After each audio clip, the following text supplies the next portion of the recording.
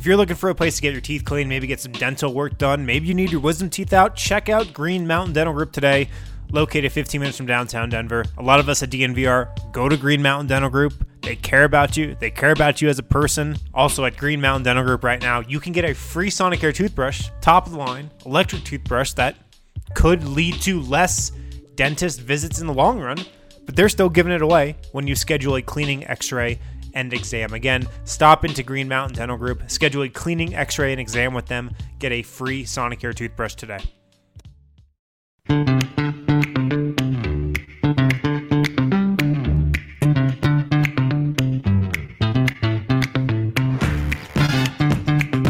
What is up, everybody, and welcome into the DNVR Nuggets podcast presented by DraftKings Sportsbook. Get out of here, Kale. Get out of here. America's top-rated sportsbook app. You can download it. Use promo code DNVR when you do. We got a special show for you guys today. Very excited for this one. I got Harrison Wind. That's not why I'm not excited for Harrison Wind, but I am happy that you are here, Harrison. Yeah, well, I was thinking we could just cut the intro short today because we do have a special guest. We don't need to hear from me and Vogt. We don't need to hear us crack some stupid joke or something. Well, I do have to point out Vogt's beautiful hair. He does have gorgeous hair today. We have to acknowledge it. Look, you dress for the job you want, and I want Tim's job, so let's do this. Is that what's going on? All right, you guys know it. President of basketball operations for the Denver Nuggets, one of the architects of this era of Denver Nuggets basketball, Tim Connelly. Everybody welcome on Tim Connelly. Tim, what's going on, man? Nothing, and the hair is impressive. Strong. Thank you, sir. Isn't it? A little jealousy right now, I'm not going to lie. He's so full. It's a recent development. It doesn't usually look this good, but his I'm boyish turning a charm new is in leaf. full effect. Turning a new leaf, Tim. New me, new I year. like it. I like it. What's the expectation on this new year? What are you trying to achieve? Maybe like garner some respect. I don't know. No. We'll see. No, it's Tough probably task. hard. Yeah. I like That's it. a good You got to goal. find some new friends for that. Absolutely true. So we're excited, man. We got a lot of stuff. We want to kind of go through the season and talk about the different beats, get your perspective. But first, Tim, I don't know how you feel, but this has been a weird 18 months. We used to see each other at Pepsi Center all the time, see the players, see all of this stuff. I feel like we've talked only a handful of times, and not just you, but everybody inside the arena. Has that been nice, being away from all of the media and from all of the constant conversation? No, I mean, you're going to be surprised by this. I actually enjoy you guys. Very surprised. It's been a hard year. It's not unique to our industry. I think everyone's misses the kind of the normal social interactions. Watch the team grow up, watch you guys grow up. So not having those, even today, I'd much rather be at your bar drinking on your tab than be sitting in my office. So it's been challenging. A lot of credit to our staff, our players, our coaches, the entire Nuggets organization for kind of getting through it. And I think there's a slight light at the end of the tunnel. So hopefully we can see each other live at some point very soon. Yeah, it's funny that you say drinking on our tab because we drink cheap. We have. I don't know if have you tried Rakia yet? Come on, have I tried Rakia? Come on. Yeah, we figured. He's like, don't look at this cup that's next to me. You don't. Yeah. I've tried Rakia once or twice. Yeah. Okay. What's your opinion of it? I love it. Yeah, I enjoy Rakia. I like the Kints is probably my favorite. I got a good buddy who's got a Serbian bar, a Balkan bar in DC and Belgrade. So we share some pretty good Rakia. Love when I went to see Nikola most recently, his brothers gave me some really cool homemade rakia. Big fan. And you guys don't drink that cheap. That bill in San Diego wasn't that cheap. That's right. One of our favorite parts of this gig, Tim, in the last few years has been our newfound connection with Serbian culture, learning a little bit more every day. I imagine it's even more so for you, your relationship with Jokic. How much have you learned about Serbian culture? I think the Balkans are just a fascinating part of the world. I mean, I've been fortunate enough to spend a lot of time throughout the ex-Yugoslavia, both for fun and for business. I spent like 6 or 7 summers in Croatia. My single days, that was great. One time took a yellow taxi from Novi Sad to Split, which was eye-opening. Stopped at Zagreb airport on the way, picked up a buddy from Baltimore, booked a flight about 12 hours earlier. I just think it's a really, really neat part of the world. Great people. It's been really enjoyable to learn their culture.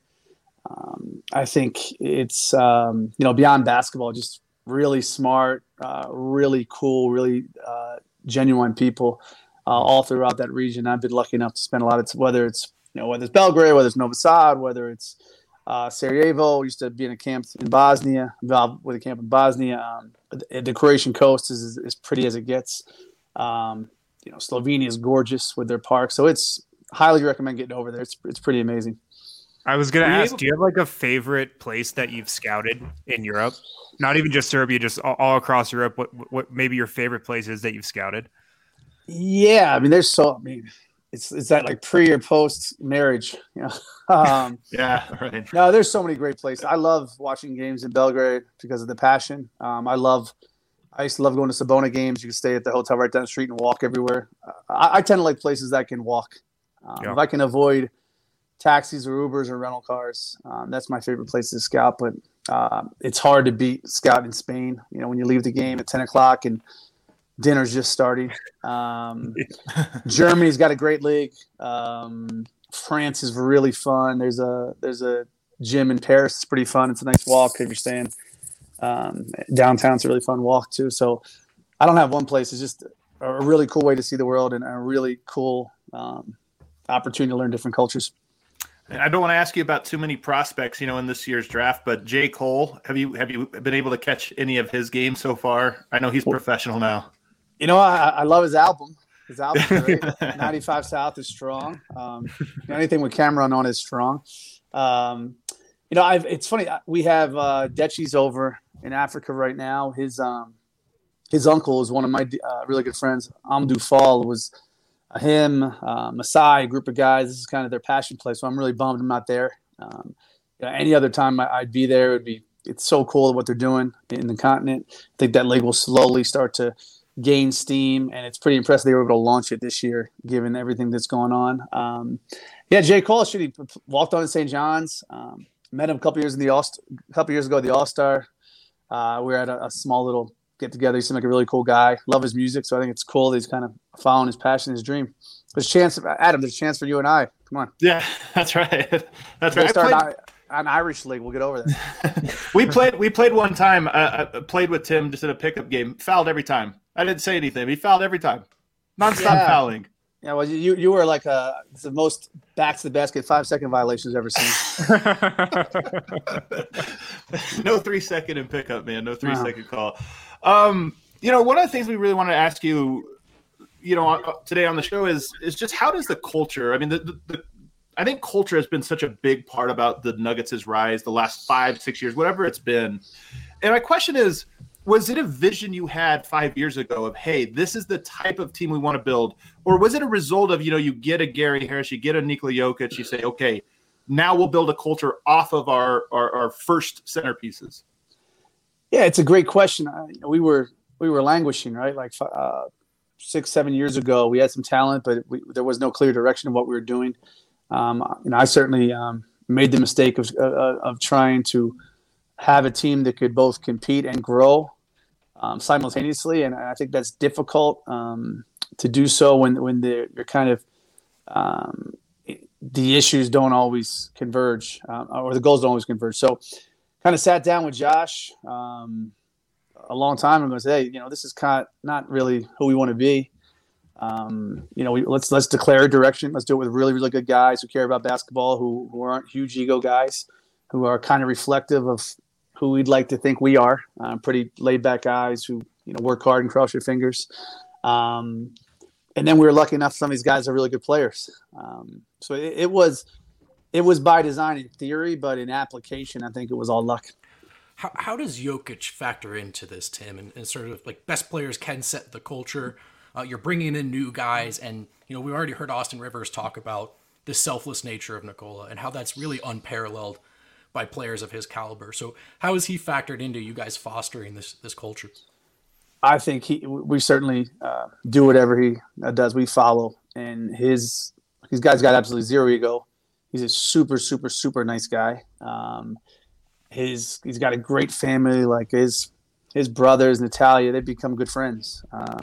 So I think you see where he gets it from. Mom and dad are awesome. Godfather's awesome. And he's grounded. He doesn't seek fame. He doesn't play the sport to have the most followers or to, he doesn't really like fame, quite frankly. He just wants to hoop and win games and have fun in between, crack jokes and move on. So I think seeing what he does every day is the most impactful part of who we are culturally. But it's not unique to him. We don't have any ego guys. We have a couple guys who fake like they're ego guys, but they're teddy bears. They're absolute sweethearts. What they do in the community, how communicative they are, how open they are to just be one of the guys. I've never seen anything like it. This is my 25th year in the league. Been around a lot of great guys, but the last couple of years, collection of people we have, it is really special. Did you get to spend time with Jokic this summer at all? And it was such a short off season. I'm just curious if you got to be around him, if you had any indication what was coming for him this year. Of course, famously last year he came into the season, he looked a little bit bigger than usual. This season he looked thinner than ever. Did you have an indication in your conversations or being around him this summer this was coming? This summer the last thing I want to do was see any of us after the bubble. I think the borders were closed, everything was really difficult. So generally after the season, you sit down with the guys, you have exit meetings, you have dinners, you have lunches. And after the Orlando, again, none of us want to see any of us. As fun as it was, I think the last face Nikola wanted to see was mine. He's just he's a worker, and he's a guy that, is going to come back better each year. And he's got the staff here. Obviously the freedom that Mo has allowed him is so unique. Nikola's career could have taken numerous paths. And I think, playing for a coach as good and creative as Mo helped him tremendously. We joke quite a bit. If he would have signed one of those bigger European contracts coming from Mega, would he have been allowed the same freedom? I think the pretty loud answer is likely no. On our staff, Felipe and Ogi Stojakovic, those guys are extensions of his family. And then when he gets back to Sombor, his brothers, his godfather, who's a really, really good coach. You just know he's going to be around smart people that work and are not going to allow him to skip a step. And I think what's most changed about him, obviously, is his body and his acceptance and appreciation that, hey, I really can be great, not just good. I think I've told all you guys the story before. After his first year, we were just hanging out. Hey, what'd you think? And he was surprised how well he played. He was genuinely. He's like, I'm shocked. I was able to compete and have moments where I felt like I belong. So I think there's such a strong internal belief now that I'm not just good. I'm great. He'll never say it. He'll never act like he cares, but he knows it, and he knows that it's based on all the hard work. After every game now, he's lifting with Felipe and Klaus. He's makes fun of me for why I have a peanut butter jelly sandwich. He's like, brother, don't eat that. I'm like, come on, man.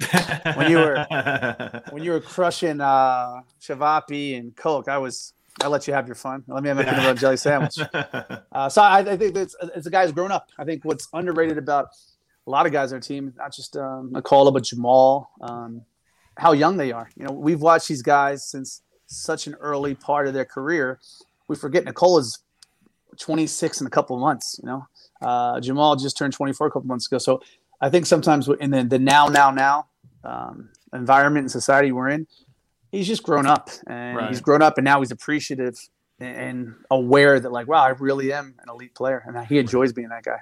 When do you think that change first happened? Because just recently I remembered the video from 2016 Olympics when he came back to Sombor and there was a giant crowd to meet him, and he actually broke down crying. And he looked so young. And two, I think he broke down because he was so surprised that this many people were gathering to see him. At least that's what he mentioned. So it clearly was after that point that he sort of was like, wow, I'm a big deal. I might be the best player in the world. Was there a moment or a year or something that created that realization in him? It's a question get asked a lot. I don't know if there's one moment, but I know from kind of scout's perspective that when we drafted him, we're like, hey, we like this guy. He can really pass. He's got legit size. He's got connectivity to the States. His brother played at Nemanja played Division I at Detroit. Then he went to CW Post, an excellent program in New York. Natalia was in school here. She was an athlete. So, the first question with any international players, do they want to be here? The answer is no. It's you move on. But we saw a guy that had real basketball instincts and had size and had a long way to go. But we thought the instincts were at some point going to allow him to be a pretty good NBA player. And then the year he went back to the ABA League, the first year we watched, the first game of that post-draft season when he was still with Mega. I think that was one of the first times we were all like, wow, this guy doesn't look like he's just going to be a pretty good player. He's doing things that we've rarely seen, and a league that's produced a lot of bigs.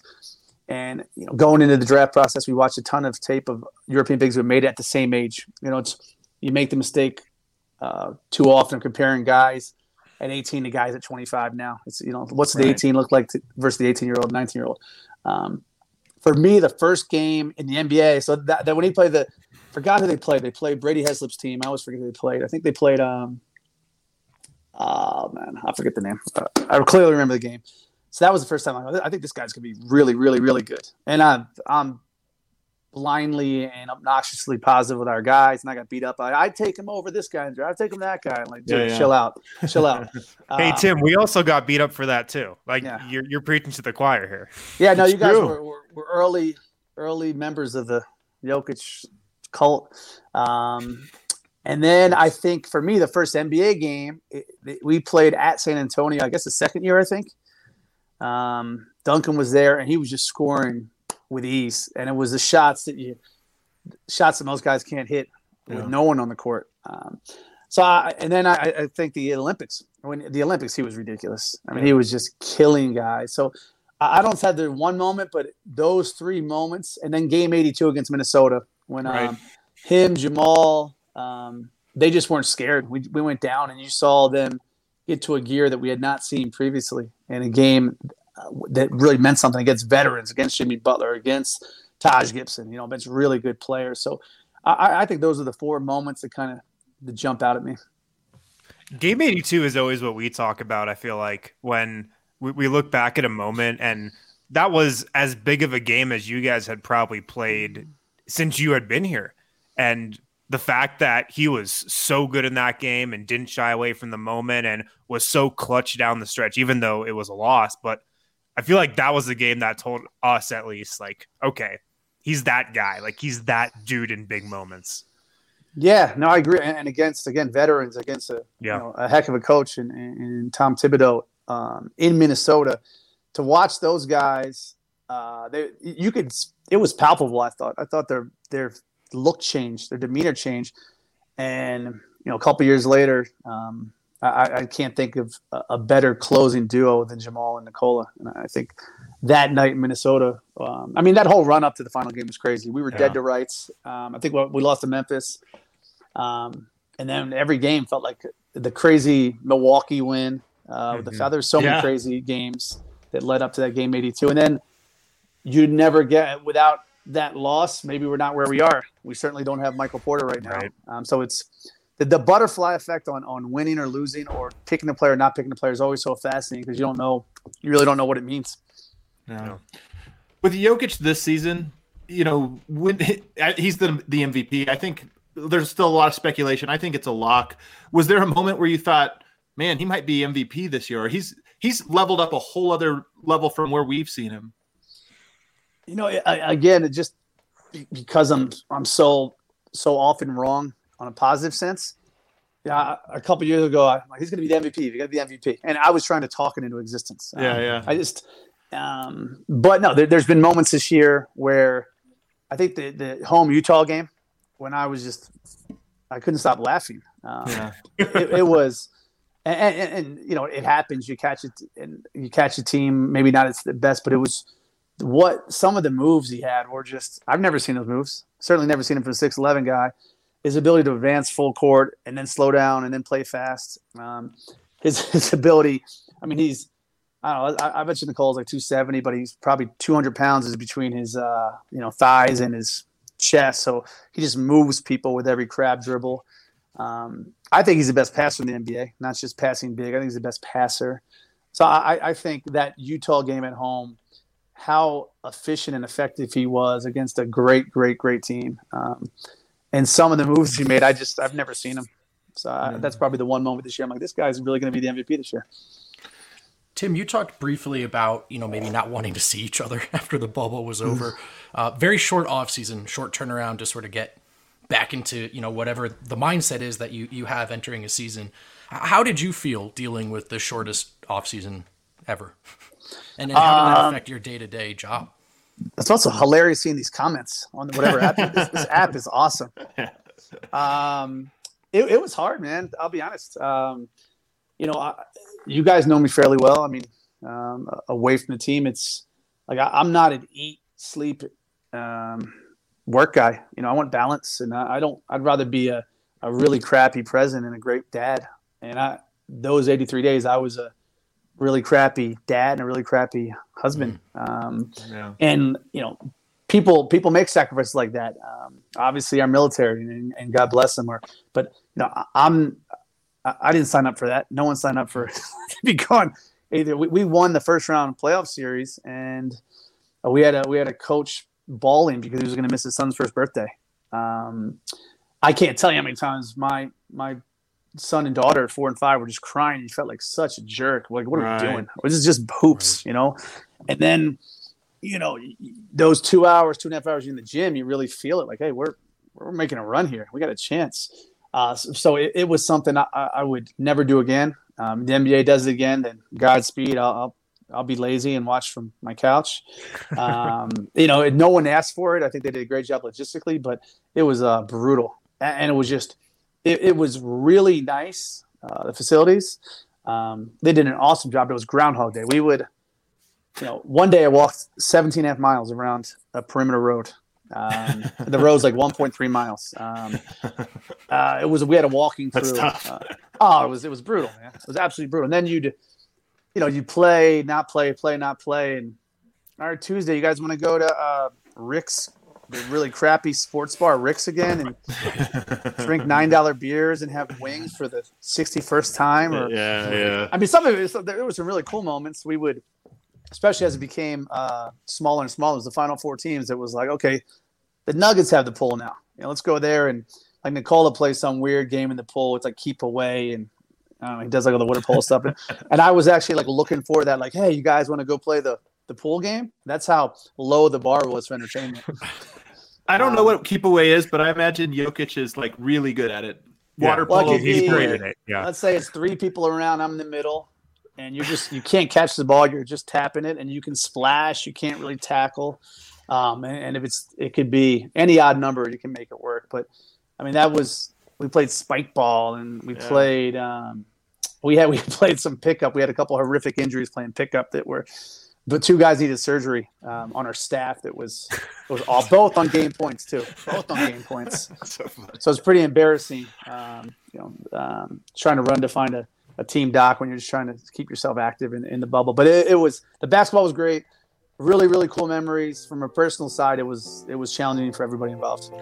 Before we get back to our chat with Tim Connolly, make sure to check out Hassel Cattle Company. Get your fridge, get your freezer stocked up with the best damn Wagyu beef around. They've got everything at Hassel Cattle Company. They've got steaks, they've got jerky, they've got sausage. Whatever type of meat you want, Hassel Cattle Company has it. They are also offering DNVR listeners a buy 3, get 1 free deal on their flank steaks. These things are awesome, super lean, super flavorful. Again, you can buy 3 flank steaks from Hassel Cattle Company and get 1 free. They're only $9.99. So use code DNVRFLANK, DNVR FLANK at checkout. That's DNVR Flank at checkout for that buy 3, get 1 free deal from Hassel Cattle Company. And at DraftKings, it's another hammer the over this week with the NBA playoffs heating up. So you guys know what that means. You pretty much just bet on a game, you bet the over, and for the more people that bet, the over-under drops until it's just a pretty much guaranteed free money bet. I'm already in on it. This week, it's Dallas, LA Clippers, Game 1. The over's already down to 61 points, so this is free money. Go to DraftKings Sportsbook, sign up, download it, use code DNVR when you do, and then hammer the over, pick up some free money while you're doing it. So again, make sure to download the top-rated DraftKings Sportsbook app now. Use promo code DNVR when you sign up to hammer the over. For every 1,500 people that bet the over in a featured game, the line will decrease by 1 point. So, like I said, it's already down to, 60-something points. So it's free money. That's how many people are getting in on it. So download the app, the DraftKings Sportsbook app. Use code DNVR for a limited time. You can hammer the over, get some free money. Must be 21 or older. Colorado only. Restrictions apply. Max $25 wager, one per customer. Offer ends on May 23rd, 2021. See DraftKings.com/sportsbook for details. Gambling problem? Call 1-800-522-4700. Also, I'm going to throw in a little DraftKings pick of the week here, and just our luck, they've already got the player props up for Nuggets-Blazers Game 1 Saturday in Denver at Ball Arena. I'm feeling a little frisky with this pick of the week. I know he hasn't been getting the triple-doubles that often, although Jokic did get a triple-double second to last game of the season against the Detroit Pistons. I like him to get it in Game 1 against Portland. I think Jokic is going to eat this series. I think he's going to get everybody involved, and I think Denver's going to be able to score against a terrible Portland defense, one of the worst in the league, the worst in the playoffs. So I like Jokic to get a triple-double in Game 1, plus 250. Not great odds for a triple-double, but I think he's got a good chance. So that's my DraftKings pick of the week. Nikola Jokic triple-double, Game 1 Saturday. As we kind of move into this season, the Nuggets started 1-4, 2 losses to the Kings. The first, sort of week of the season, the team didn't look that great. What was going through your mind right out the gate is, do you have the perspective of, hey, this is 72 games, like we shouldn't analyze week by week? I mean, I felt pretty confidently we're going to be a good team, but I'd be lying if I thought we had the same we were as good a team. I mean, losing Jeremy's a heck of a player. Torrey, heck of a player. Mason, heck of a player. We lost really good players. And the Jeremy one in particular, where there was not some clear plug-and-play guy. Jeremy played almost completely the forward in the regular season, and we saw his ability to play both positions in the playoffs. He was so good, and Detroit wisely recognized how good he was and saw the year he had this season. So I wasn't worried that we weren't going to be good, but I was disappointed in how we started. I thought a couple guys, but it was weird, Adam, because I didn't want to be overly critical because, quite frankly, these guys, some of them just gotten home. So it was not December to say, okay, you're working on your in and out, or you're going to be a more effective player out of the corner. Or, it was a hard summer to be harsh on guys. And it should have been the Sacramento game. Take away Sacramento and the Wizards, we'd be in a different place right now, right? Right. So I was disappointed that we were 1-4. I knew we were a good team. I didn't know how good we were going to be. I knew the West had gotten a lot better. Kind of thought Phoenix was going to make a huge jump. I thought Utah was going to be shot out of a cannon. Seeing those guys up close to 7 games, and it was fun hanging out with a lot of Utah guys, players and staff in the bubble was really enjoyable. Even gained more respect for what they do. So I thought they were going to be really good. I thought Portland made some really nice offseason additions. I thought it was a harder Western Conference. I thought it'd be hard for us to hold our place, but I also, even with the 1-4 start, I thought we've proven to be a pretty good team over the last several years.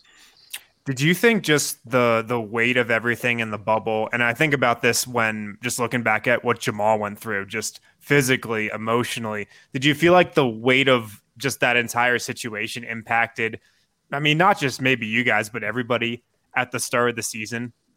I think there was clearly a mental fatigue, more so than physical. There was not the same excitement from any of us, not players. I mean, I think any staff member said that they had the same excitement to start a training camp this year as a year prior.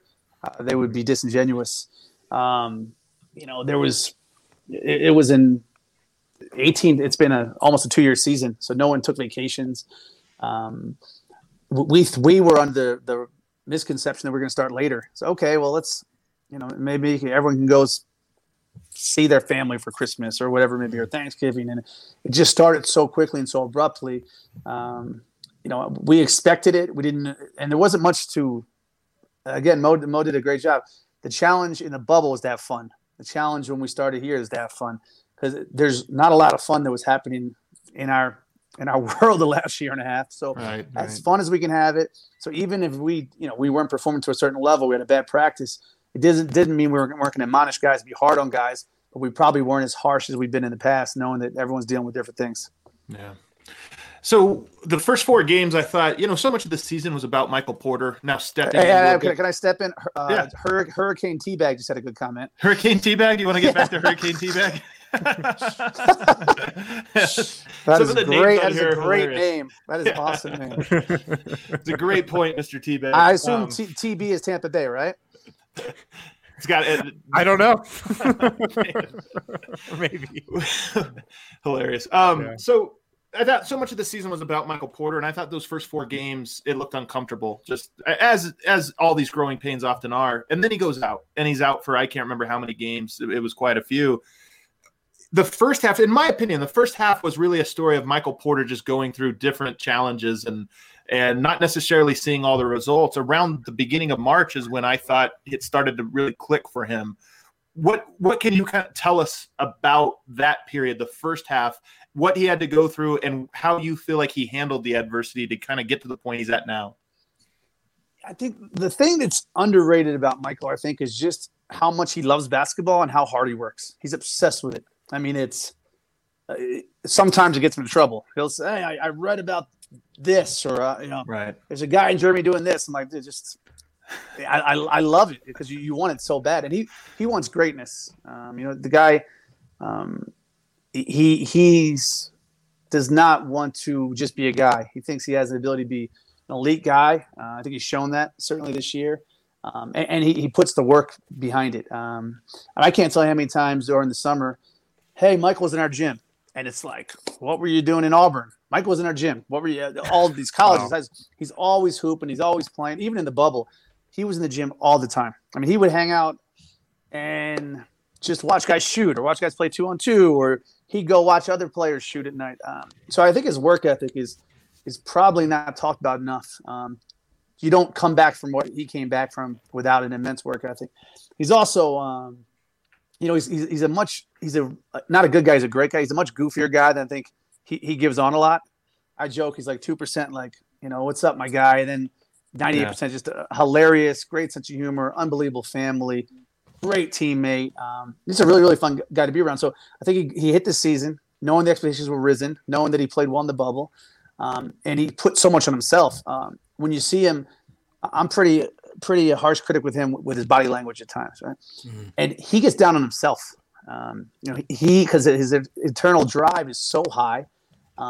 There's no frustration elsewhere. It's usually he gets down. I can't believe I missed that shot. I can't believe I missed that move. I can't believe I fell asleep off the ball. So I think he came into the season, a very short off season, and just wanted to kill it. And it came from such a great place. And none of us were right. We had several guys struggling out of the box that didn't play up to their level that we needed to play at.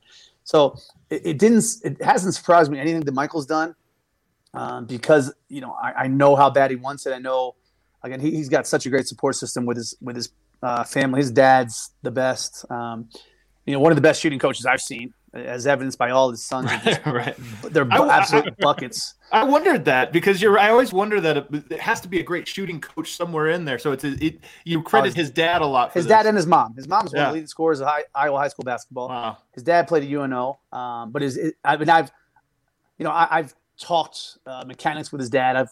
He's just a really bright guy, and he's all his sons can shoot. I mean, Jonte shoots the leather off the ball. The son going to DU shoots the leather. All just really talented shooters. So I think with Mike, what you see with him is when the work ethic's always there, the desire's there, the God-given talent's there. Obviously, he's a 6'11" auto bucket.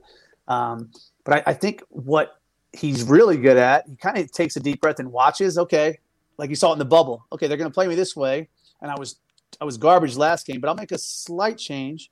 I think he's been unbelievable last couple of months. They're going to be more and more physical. They're going to top lock me. What can I do to get open? How can I play in the paint more? Not as a post scorer per se, but how can I?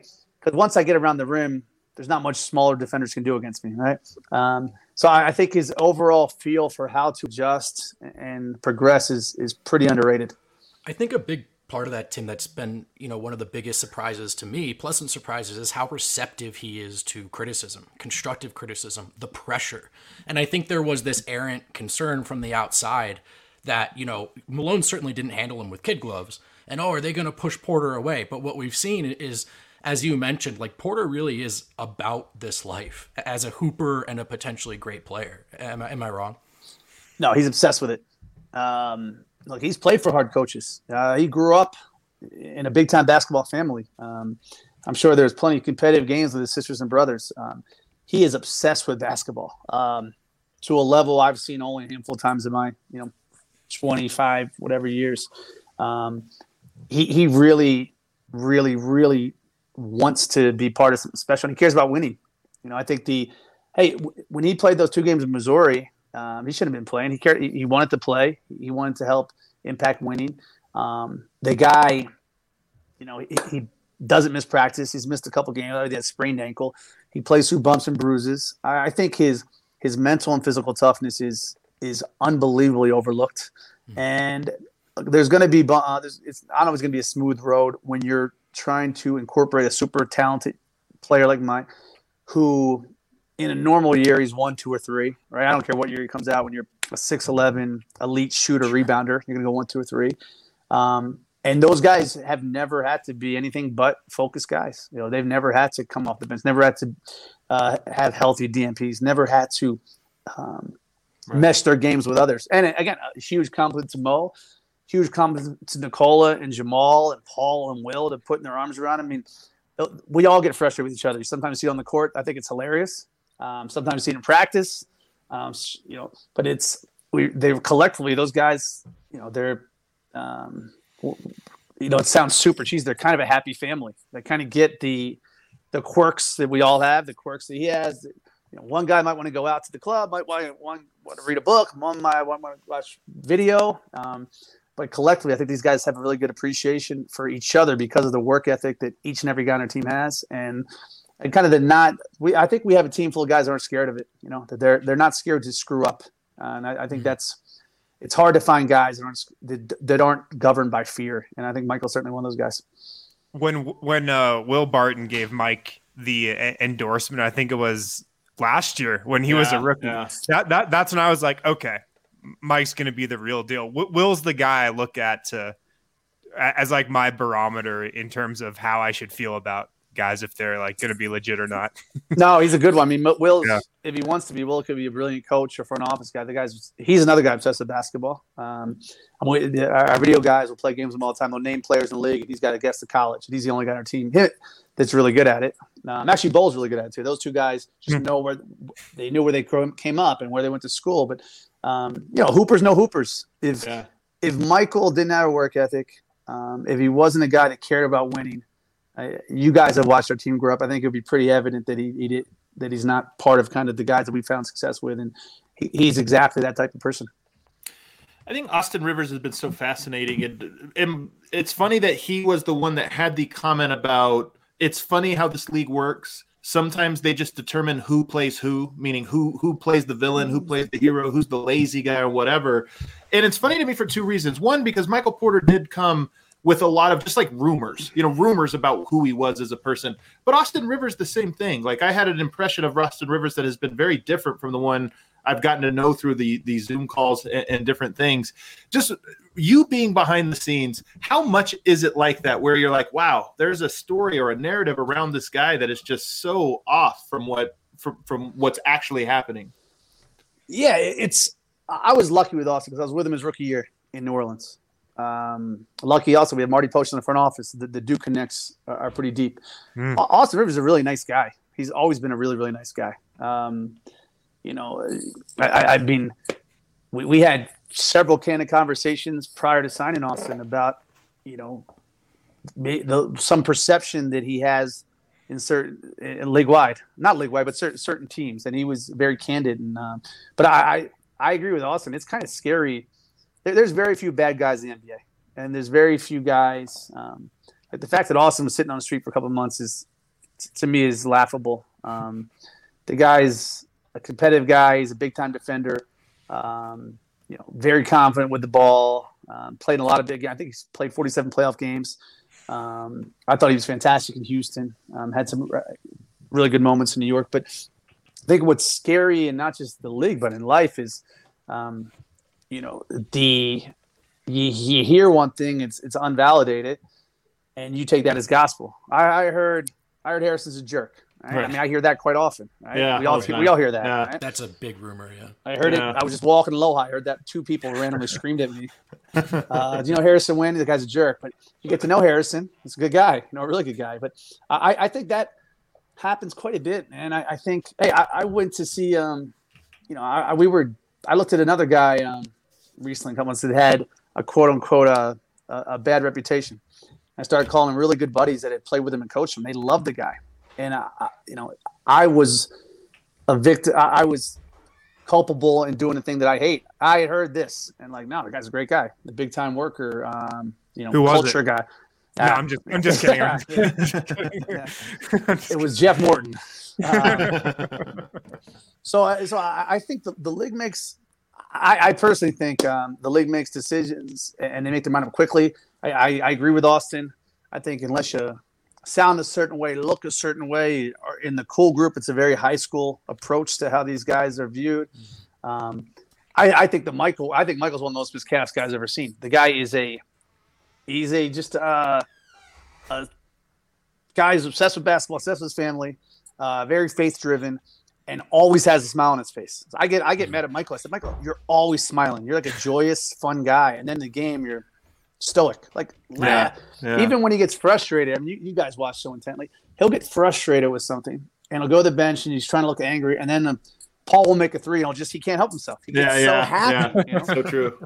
So I think that's a guy that, I don't know, maybe because he's like a bucket getter and he's a 6'11", good looking guy, and you assume this. He is a fantastic A+ guy.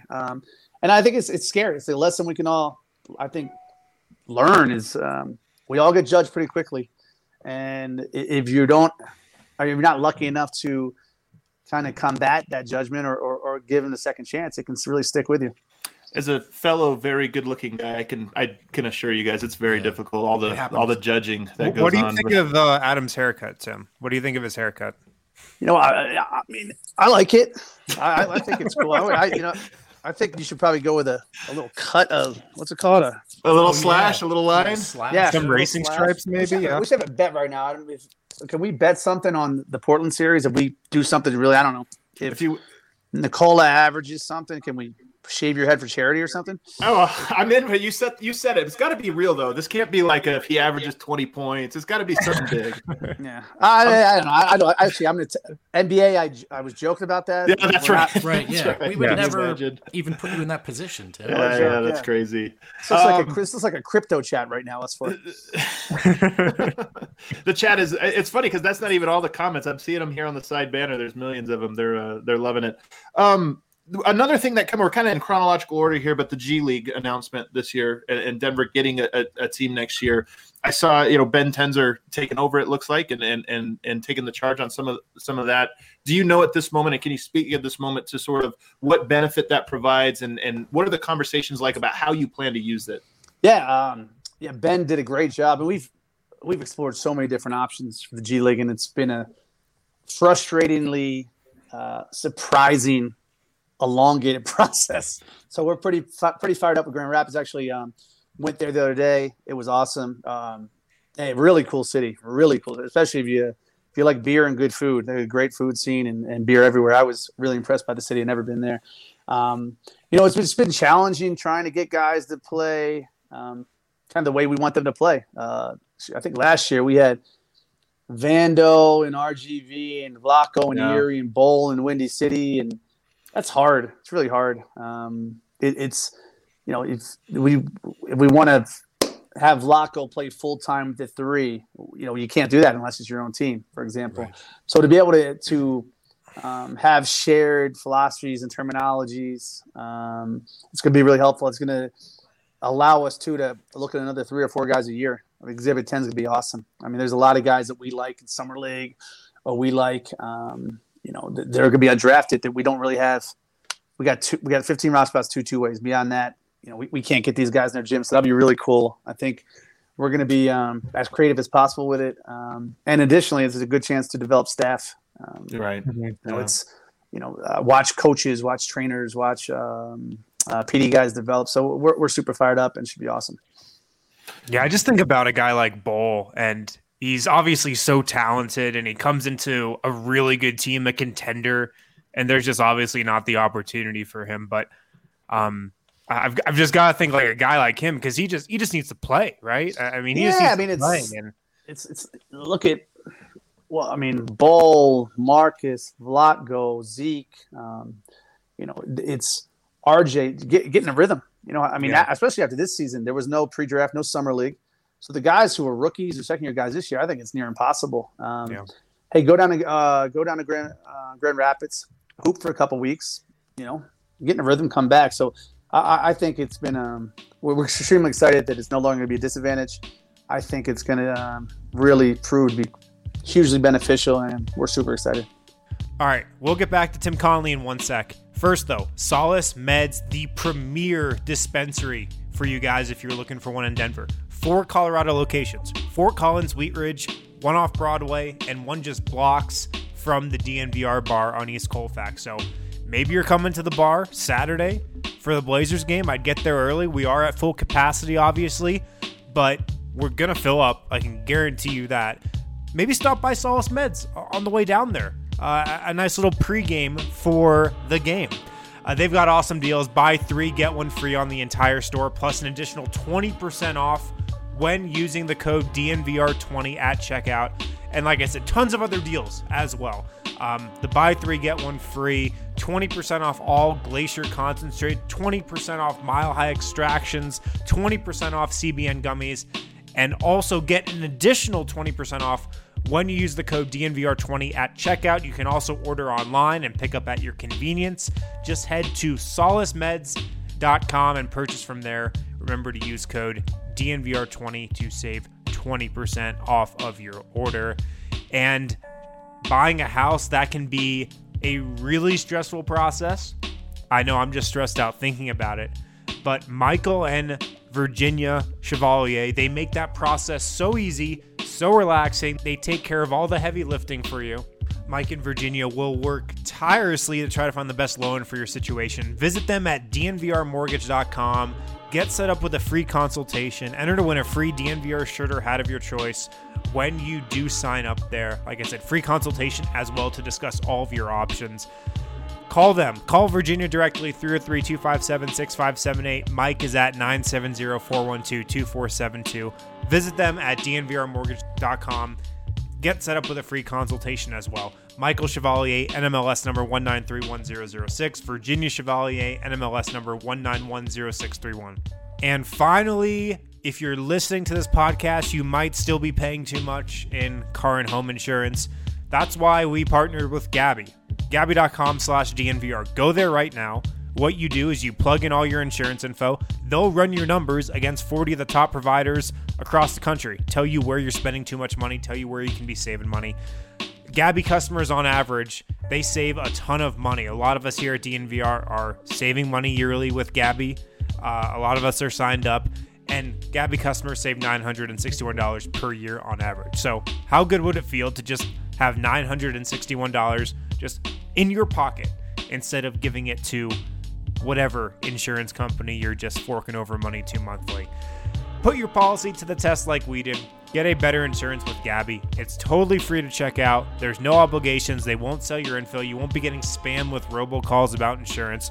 Go to Gabi.com/DNVR. That's Gabi.com/DNVR. Kind of go to the trade deadline now.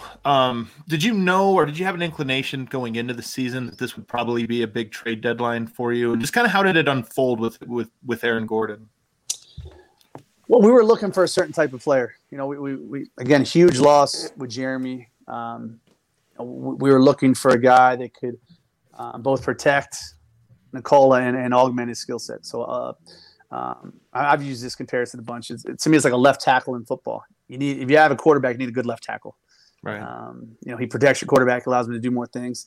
And there's only a couple of those guys in the league that could do that, and even less are available. So we had a handful of guys circled. I know Aaron was a really coveted guy. He had a very active market, and we knew it was going to be expensive. Without Gary, we're not sitting here today. RJ is going to be a really, really, really, really good player. Rookie of the month. It's going to be, yeah. We're just talking the other day about that. The guy's great size, big time athlete, both vertically and laterally. He's got quickness. He carries. He's going to be. Orlando got a good player, and then a first round pick. So we were aware that the price is going to be high, but when you see Nikola playing at the level that he was playing at, price be damned. Essentially, when a guy's playing this good, you have to be a bit more aggressive and less pragmatic than maybe we had been in the past, and kind of make sure that you're not missing out because of one additional asset.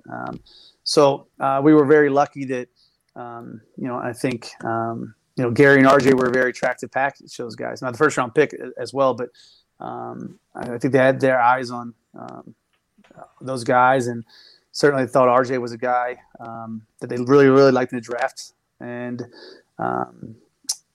we got lucky, and I think it was a win-win trade. We got lucky. They got lucky. They got two big-time guys and big-time talent, and they got another first-round pick. What are you thinking when the first, I don't know what it was, 10 games that you got with everybody healthy, Murray, Gordon, everything. Denver's rolling. I mean, it felt like they were winning every game, but some of the games were just blowout wins. First quarter up 15, 20 points. What are you thinking at the early returns after Gordon arrived? It's funny. We played the Clippers. I don't know what that was. And that was I got a buddy who grew up in my family, actually, who played in Cedevita in Zagreb, Dante Draper. So him and Melo grew up together, known Dante Draper forever. And he lives in LA now. And we were sitting outside after the game, socially distanced, everything's cool. And we were talking about our team. And he goes, "You guys look like legit." I said, "Honestly, I think we have a chance to be the best team in the NBA. Mo is elite. Our coach staff's fantastic, and the pieces just seemingly were fitting at such a high level. Jamal was playing out of his mind. Obviously, Nikola's Nikola. Aaron was so seamless with his fit. He just wanted to fit in. And, hey, tell me what I need to do, and I'll do it. So that Clippers game, that was the night where you kind of felt like this team has a real chance to make a real run. Obviously, not soon thereafter, unfortunately, Jamal's injury, Will and Monte go down. But it's pretty wild to think how quickly things can change from that night, how you felt, to how you just completely deflated when Jamal gets hurt. And we go back to Golden State. Like, Northern California's not been good with us this year, between Sacramento and the Chase Center. Then Will gets hurt, and you're like, come on, you can't be serious. And then to see the fight and the resilience that this team has shown since then, couldn't be prouder of the group, couldn't be more happy of how they've responded to all these kind of tough hands being dealt. How much credit do you give Mo for the resiliency that this team has shown? Thinking back to the 3-1 comebacks, and then just this year, when you guys were counted out again, and sure enough, you rattled off a ton of wins after Jamal went down, one of the best records in the league since that point. How much credit do you give Mo for? Tons. Just inspiring that belief. That's who Mo is. Mo's a fighter, and I think that's who our team is. I think we're reflective of his and his staff's personality, and it couldn't be more proud of that. So, I never think we're going to lose 3 in a row. I'm obnoxiously upbeat, win or loss, and that's not always. Coaches aren't always like that, and sometimes I can tell they're like, "Dude, just get out of my face, man. I don't want to see the smile right now." But I don't think that we're a team that stays on the mat. I think we've shown that over and over and over, and it's not just last year's playoffs. It's reaching game 82 with a chance to make the playoffs. We had a team dinner the other night. It was great. We had a bunch of guys speak, and Nikola, what do you think? He goes, "Look, we're fighters. We're going to fight. As long as we fight, we'll be fine, win or lose." And it was brief, but it was powerful. That's who we are. I think we're a fighting team, and that's who Mo is. I know from talking to other teams and GMs and people around the league, not every GM or president of basketball operations gets to know the players on a personal level. I know some of them like to keep a distance because they feel like they need to be cutthroat or this or that. Seeing you fly with Jamal Murray over to the surgery, just what was that experience like? How much time were you spending with him? I mean, were you, there while he's waking up or this or that? Just what was it like? Can you kind of take us inside that process? Yeah, whenever a guy gets a surgery, I like to be there. I'm lucky enough to never had surgery, but this is how they make a living, and I know it's certainly an angst-ridden time. So, wanted to show our support. Jamal spent a lot of time with Jamal. Period. Whether it's coming over or having dinner, I've been to his house in Kitchener. I enjoy the relationships. I think if there's numerous ways to do it, and none of them are right or wrong, but without the relationships, I don't think the job's enjoyable. So I don't want these guys to ever become assets. The Saturday before we traded Gary, he was at my house watching tournament games, and we were talking about the trade lines that coming up. We have nothing imminent, but if something happens, you're gonna hear from me first. And right. Without that relationship, I don't know how fun the job can be, because the wins and losses are brutal. It's 82 or 72 this year. You win, you're on top of the world. You lose, you stink. The 24-hour news cycle. We're that way too, Tim. Sadly, we're very much. Yeah, I don't have any social media, but I know if something's really aggressively written about us, I can tell. You okay? Yeah, I'm okay. Hi, what's up, man? So you don't have time to enjoy the wins. Yeah. So without the relationships, what do you really have? You're just kind of you're working the DMV, and these guys are just numbers or names on the board. And that's not how I want to live life. It's not how I think any of us in this building want to live life. It's not how every GM approaches it too, though, across sports. It's got to make the job harder. No, you have this relationship with RJ and Gary, and as you just talked about, there was a tough decision to be made. So, is there a balance there that's sort of difficult? Yeah, sometimes I think we think with the heart too much. And we've had chances in years past where we've been able to trade guys who've committed to us, maybe turn down more money elsewhere, or veterans that said they didn't have to come here. They were at the point of their career. They can kind of pick and choose. We could have traded them for decent assets to situations that weren't going to be good for the guy, and we've chosen not to. So I think at times it's certainly I'm always self-scouting myself. You don't want to be heart-driven all the time.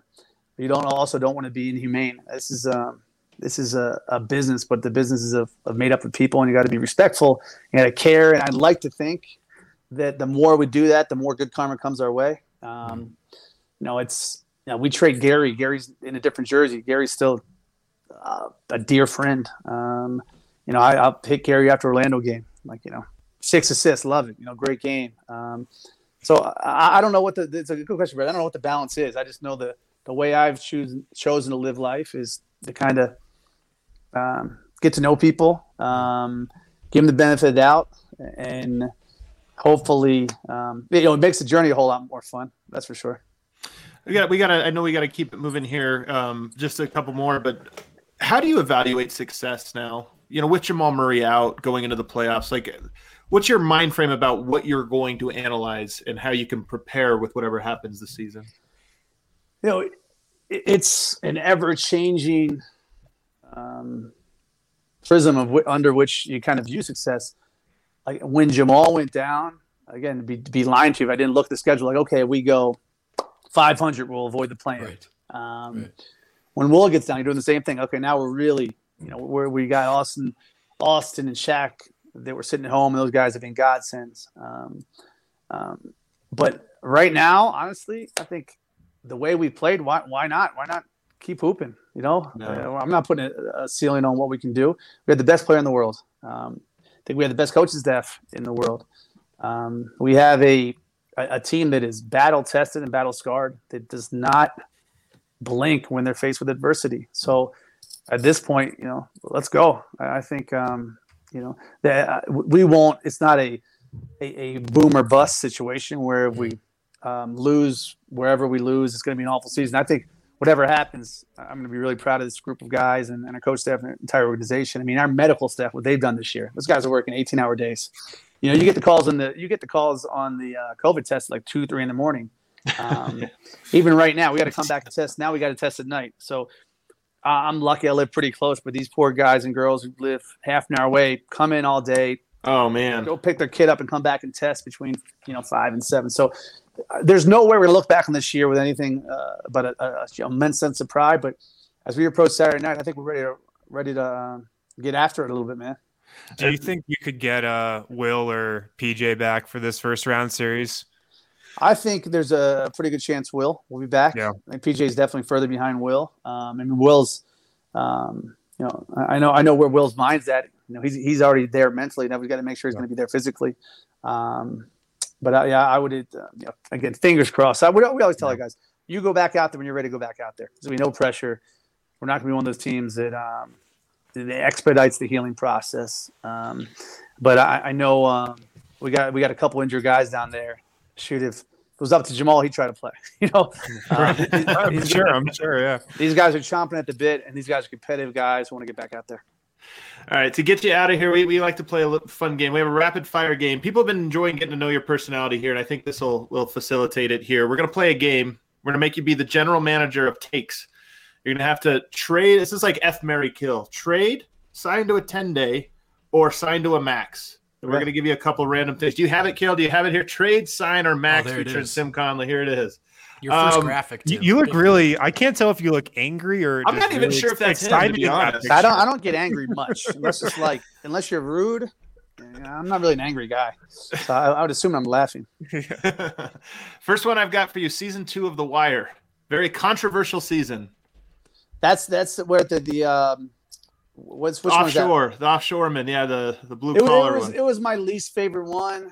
I mean, it was still good because growing up in the city, I didn't know a lot of I had a lot of buddies whose parents worked.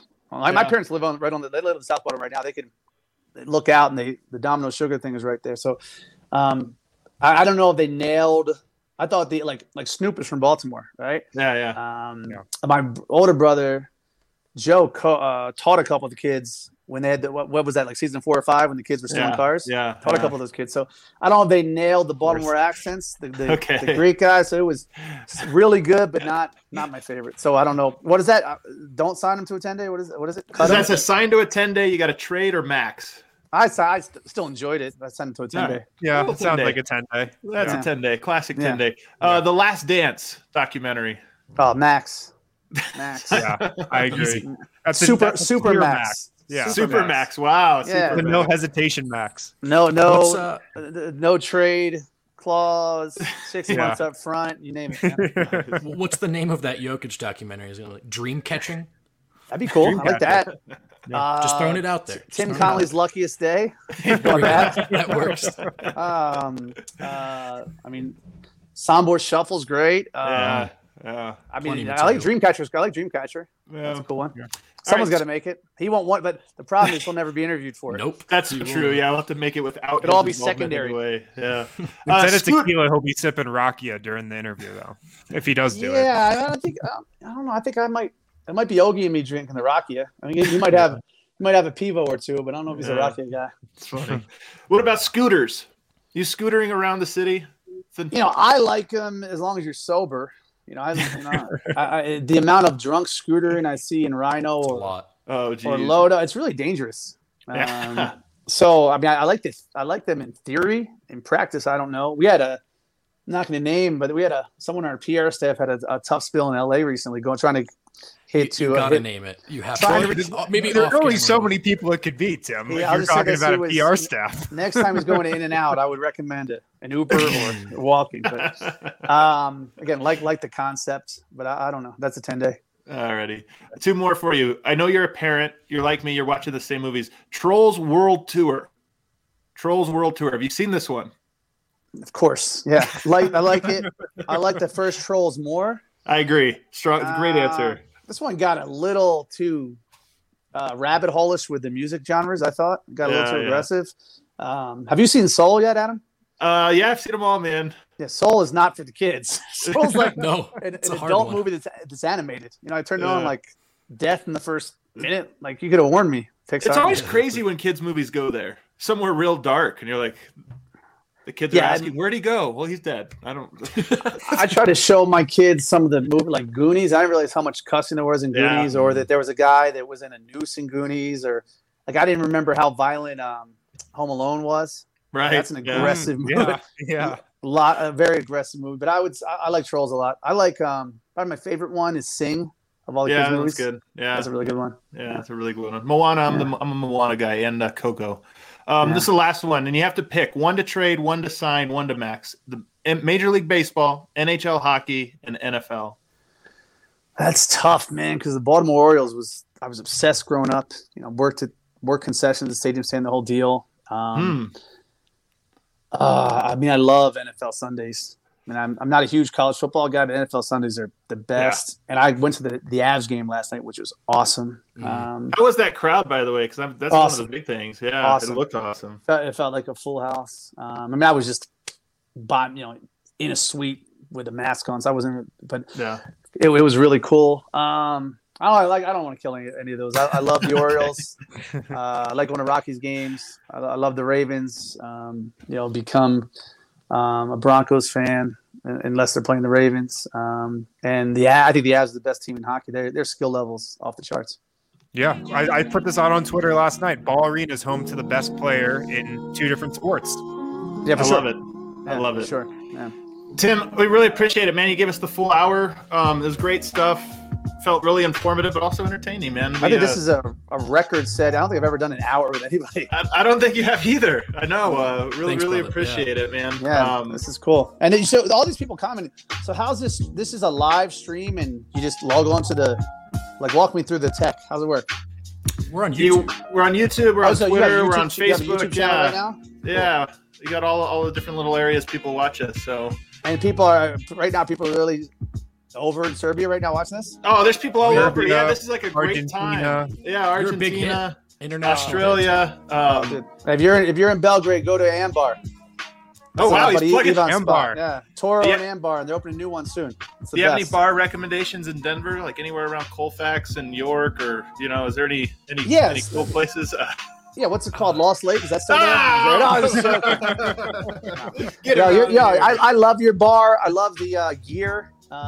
You guys are killing it. It's really, really cool what you're doing.